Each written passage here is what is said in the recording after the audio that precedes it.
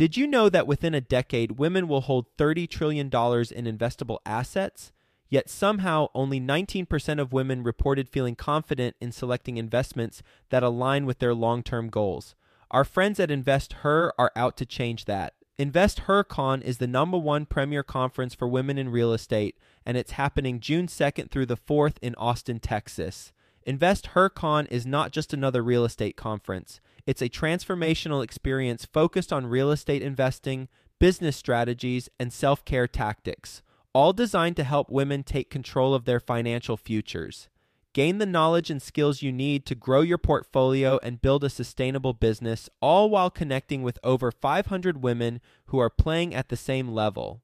To learn more and to get your tickets, visit investhercon.com today and use the code 100BESTEVER to get $100 off your ticket. That's InvestHer, H-E-R, con.com, promo code 100BESTEVER to get $100 off your ticket.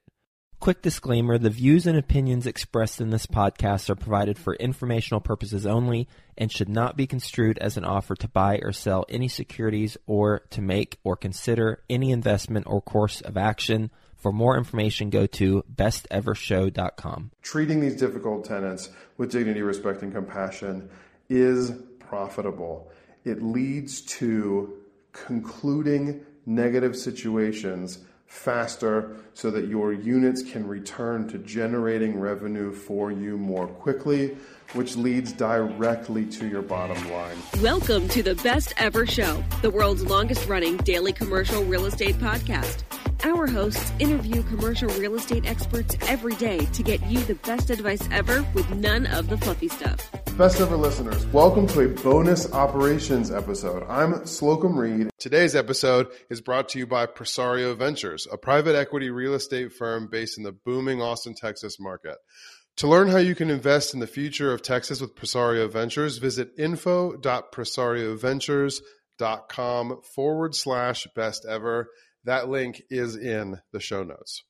In these bonus episodes, I give you my top tips for executing on your business plans and maintaining cash flow. Today's going to be a bit of a different operations episode. This is a topic I am very passionate about. I want to talk about how to evict with compassion. I don't have a bunch of detailed notes, a script that I'm following here, just a few bullet points to keep my ADHD brain on track as I discuss something I've spent a lot of time thinking about here. Let's start with this. I believe that all people deserve to be treated with dignity, respect, and compassion. I know that's something that a lot of people will say. I also know it's much harder to actually live out when you're dealing with people in an antagonistic relationship. For example, prescient examples in this case, tenants who don't pay rent, or tenants who do things like move their registered sex offender son into their apartment against their lease and put your property on the sex offender registry.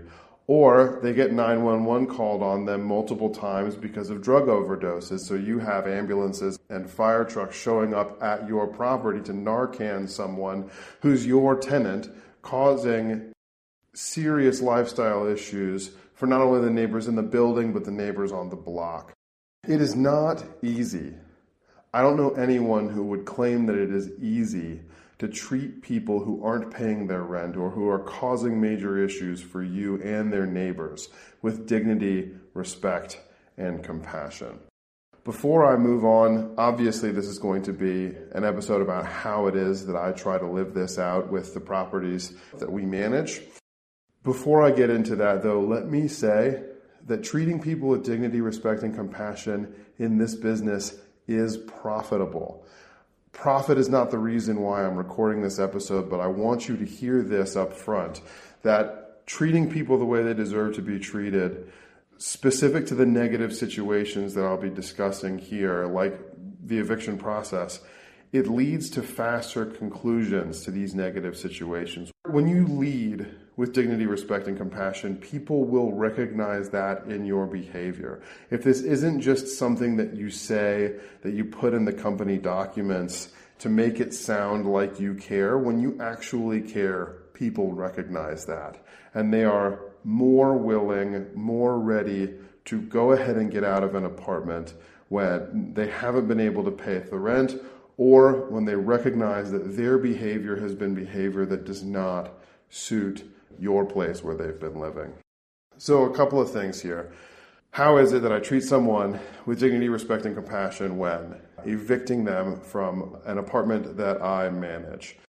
First of all, let me say that everything I'm about to explain with you, I have reviewed with my evictions attorney, the person who will be standing next to me in court in Ohio and Kentucky. So my processes are fairly Ohio and Kentucky specific. And of course, when you're looking at implementing a process that you need to be ready to have litigated, you need to be consulting with your attorney on your process. And of course, it will involve the state and possibly local or regional level of law and regulation. So please don't just copy paste what I'm saying here and take it to you. Please do copy paste my sentiment though. That's what's important here. So the first thing that I do, or that I did when I was setting up my processes, was I tried to put myself in the shoes of the person whose lease I was terminating, the person who was being asked to leave their home, whether they'd been there for 10 days, 10 months, 10 years. How is it that I would want to be treated in a situation where I hadn't paid rent for 6 months? Skipping over the obvious, let me continue to live rent-free kind of thing, recognizing that the landlord needs a resolution to the situation, putting myself in those shoes. How is it I would want to be treated if I had to be told to leave my home, if I had to be litigated against? Another note here for putting yourself in the other person's shoes is make sure that you're making space for volatile emotional reactions. Obviously, wherever you live, this is inevitably going to have to be delivered in writing. Please make room in your process for people to have emotional reactions to these kinds of notices, and please make sure that your process gives them room to cool off before you get into conversations about logistics, like how they're going to get out all of their stuff out of a place that they don't want to leave. Please give room for people to have emotional reactions. I'll get into that in just a minute. I want to give you a step-by-step process that we use, but to summarize it first, I want to say, when putting myself in the shoes of the people I am asking to leave and then telling to leave and then using the court to make leave, we communicate everything we are doing, everything we are going to do in advance with detail. Again, in the manner that has been approved by the attorney who would be standing next to me in court. Let me go ahead and give you the step-by-step process. So the first thing is, all evictions can fall into one or two buckets. It's either an eviction for monetary reasons or for behavioral reasons. Either someone hasn't paid rent or they are conducting themselves in a way that is disturbing the quiet enjoyment of the property by their neighbors or causing other issues. Either way, we communicate in writing up front when there is an issue, and we communicate in writing up front when we will be put into a position where we need to deliver a notice. So our tenants should be expecting to see it on their door. The actual posting of the notice. In Ohio and Kentucky, it needs to be posted on the door. There are other ways to deliver, but that's our preference. Small detail here, we post it on the door, folded over and taped in a way that not everyone who walks by can see that someone is being given a notice of termination. You have to open it up to see what it is, but it's still posted on the door. And again, per my attorney, that is valid delivery of notice that still respects the privacy and dignity of the tenant who's being told that they have to leave. Also, we, whenever possible, avoid personal contact at specifically this point in the process, because the receipt of this notice by anyone, put yourself in these shoes. I suspect, listener, that if you received a notice saying that you had to leave your home in a very short period of time, our notice in Ohio and Kentucky says 3 days, you're not going to act rationally. So what we do is we take a picture of the notice in advance, signed, filled out, everything. Post it on the door, again, fold it over so that you have to open it to reveal what it says, so it's not just anybody walking by who can see it. We take the pictures we need and we bounce.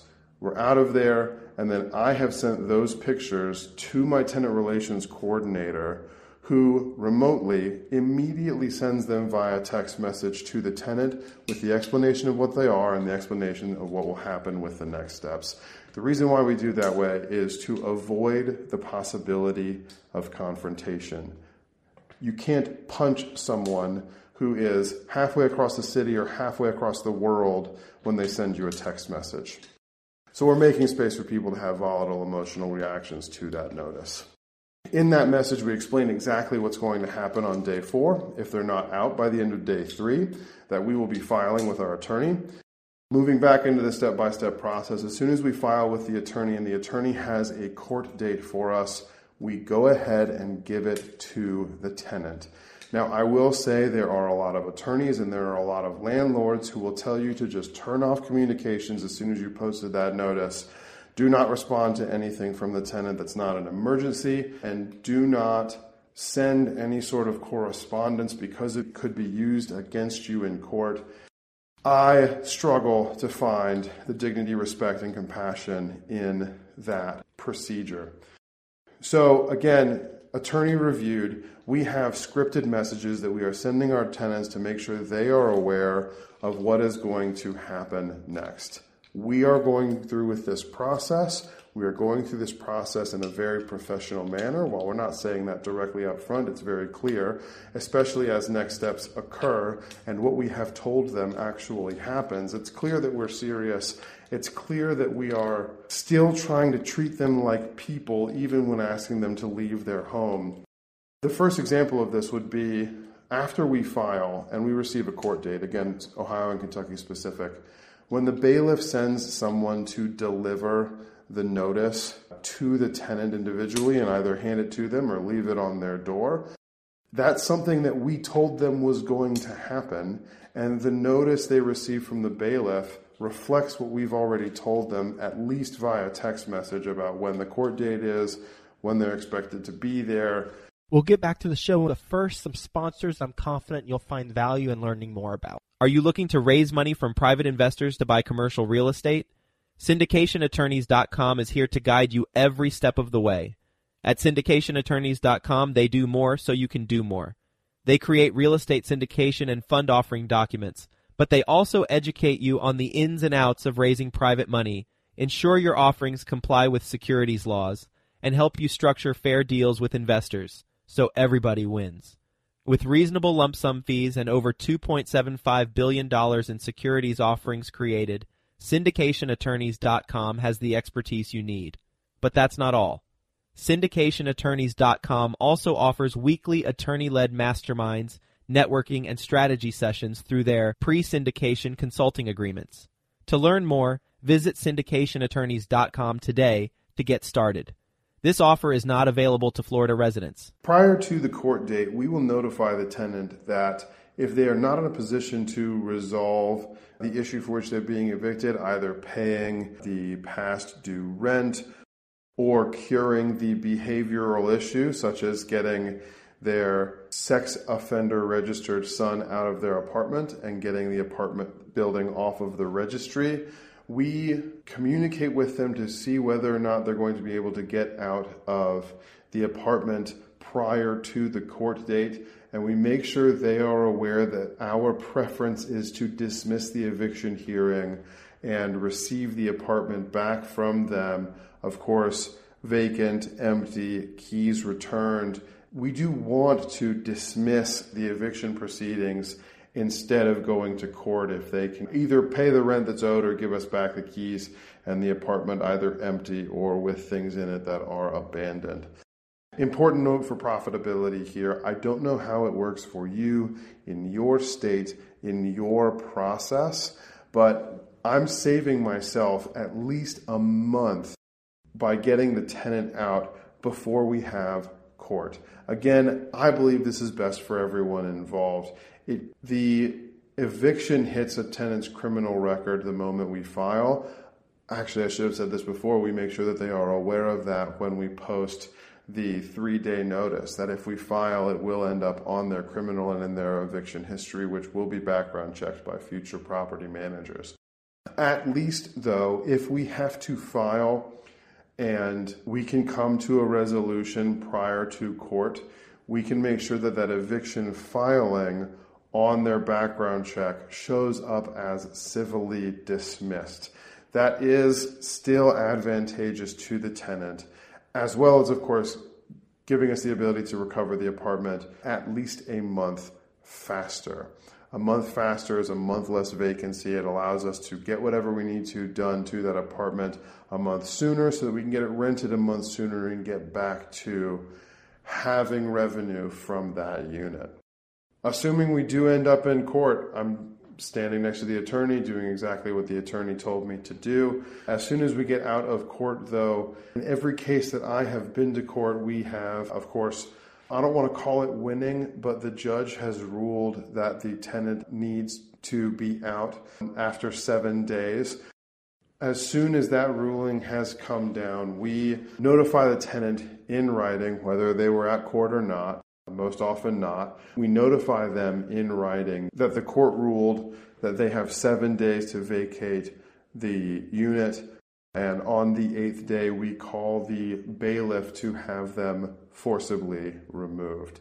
Again, the vast majority of the time we don't get to this point because of how clearly we've communicated, and how clearly we've communicated not only our desire to have them out of the apartment as seamlessly as possible or to be able to collect the rent that is owed, but also they should have known that this was coming. Again, it doesn't always work. I have had to set tenants out with the bailiff before, but only after having taken several steps to protect them as well as to protect us and avoid the prolonging of the vacancy, at least economic vacancy of the unit, and to avoid putting a person, let me say that again, avoid putting a person in a position where they have to frantically find some place to live with the 10% of their stuff that they were able to carry with them, when my people had to set everything to the curb under the oversight of the bailiff. That's the situation that we most want to avoid. Again, I struggle to find the dignity, respect, and compassion in setting people's stuff on the curb.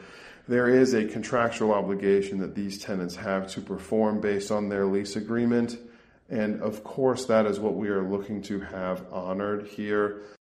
Again, also looking to avoid this because of how long it means that we have been without revenue from the unit, and how much longer that potential damages could have been caused to the unit, causing me or causing my client in a third-party management circumstance additional expense piled on top of that loss of revenue. To re-summarize the process, what I want you to hear is that we communicate everything up front, and we make sure that we add the necessary details in a manner that demonstrates our professionalism and our ability to act on what we are putting in writing that we are going to do, in large part because that's the way that I would want to be treated if I were in this other person's situation. A couple more things here. Please make sure you're making space for volatile emotional reactions to the notices and the communications that you are delivering. A big reason why we use text messages as much as possible in this process. First, the states of Ohio and Kentucky, per the advice of my attorney, again, please consult your own, Ohio and Kentucky treat text messages as legal written notice, so it holds up in court, but also it doesn't put me or any of my employees in a position where they have to receive that volatile emotional reaction that we have come to expect from these messages. It's clean, it's simple, it's to the point. If you have the appropriate script, then you are delivering the information that is necessary in a manner that hopefully makes the people receiving it feel recognized through this process. And one more thing I should have added earlier, again, I'm working off of bullet points here, speaking as much from passion as practice.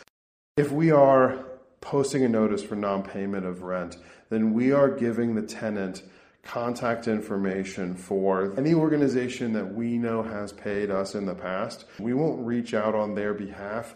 That to me feels like a bridge too far for a handful of reasons I don't have time to get into here. But the moment our tenant has a case manager for receiving their rental assistance, we become very proactive in working with that case manager to make sure they have everything they need from us. Often, frankly, bypassing the tenant to work directly with the case manager to make sure they have everything they could possibly need or request to get rental assistance approved, and get it approved as quickly as possible. Again, because that's in our best interest as well as in the tenant's best interest. And frankly, it is what I would want if I were the tenant who had fallen behind on rent. I would want a property management company who was helping me get that assistance after I had reached out for it.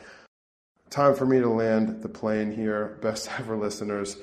In conclusion, treating your tenants with dignity, respect, and compassion, even and especially when the landlord-tenant relationship is subject to animosity, antagonism, conflict, tenant not paying rent, tenant having other behavioral issues that are negatively impacting the property, the tenants, the neighbors, and thereby the landlord. Treating these difficult tenants with dignity, respect, and compassion is profitable.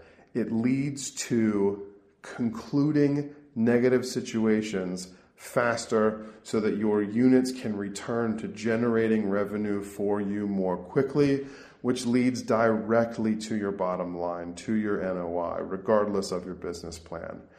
That said, it's not really the point of why I'm recording this. I believe, and I think you should too, that all people deserve dignity, respect, and compassion. Please use my experience to profit by treating people the way they deserve to be treated. Best ever listeners, I do sincerely hope and believe that you have gained value from this episode. If you agree with me, please do subscribe to our show, leave us a 5-star review, and share this episode with a friend who you know we can add value to through this message about how to evict with compassion. Thank you, and have a best ever day. Hi, best ever listeners. Joe Fairless here again. And one last thing before you go, would you like to receive a short weekly email with proven tips from experienced investors, free tools and resources, and a roundup of the week's most relevant news and best ever content? Well, if so, join the community of nearly 15,000 commercial real estate passive and active investors who receive the best ever newsletter. Just go to bestevercre.com/access. And you'll get the very next one. I hope you enjoyed this episode. And as always, thank you for listening and have a best ever day.